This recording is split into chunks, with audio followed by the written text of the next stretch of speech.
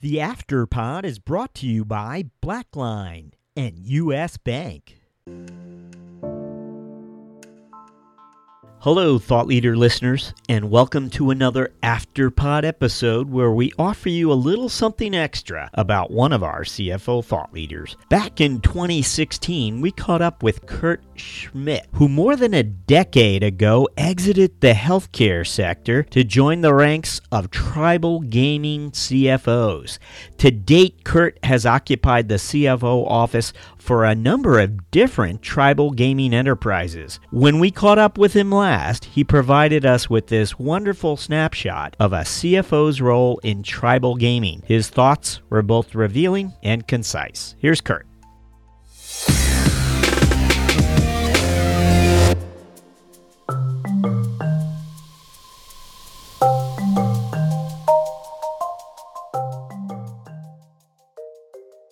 It just so happened one day I was reading the newspaper ads back in the era when the newspaper had the employment ads, and there was a ad for a CFO at the Ho Chunk Casino in Wisconsin Dells. My wife and I were both gamers. I thought that sounds like a real fascinating industry, and the ad didn't specify that any gaming experience was required, so I thought, oh, what the heck, I'll just throw my name in the hat, and lo and behold, I ended up getting the job. You know, Native American casinos are pretty much like family businesses.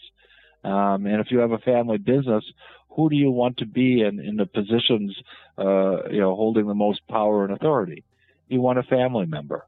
So tribal casinos are very much like family businesses. So it's a very different environment, a different culture than corporate America.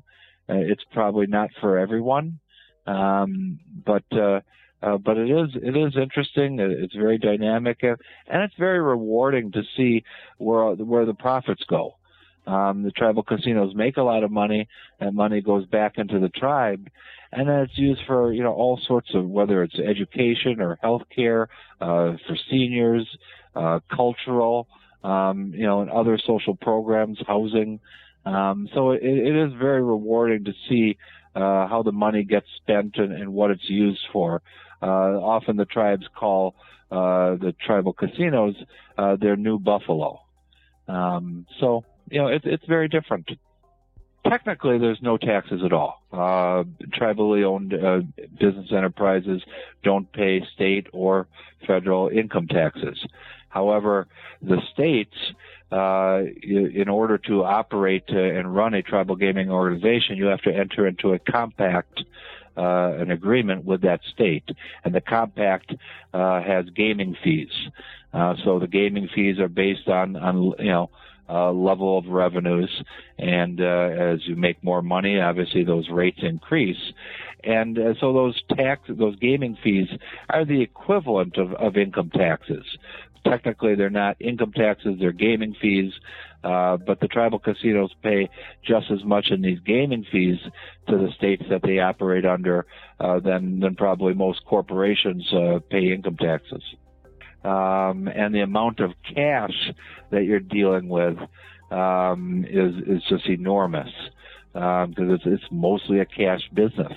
You have some credit card usage in the hotel and in your restaurants, but the majority of the business is all through cash.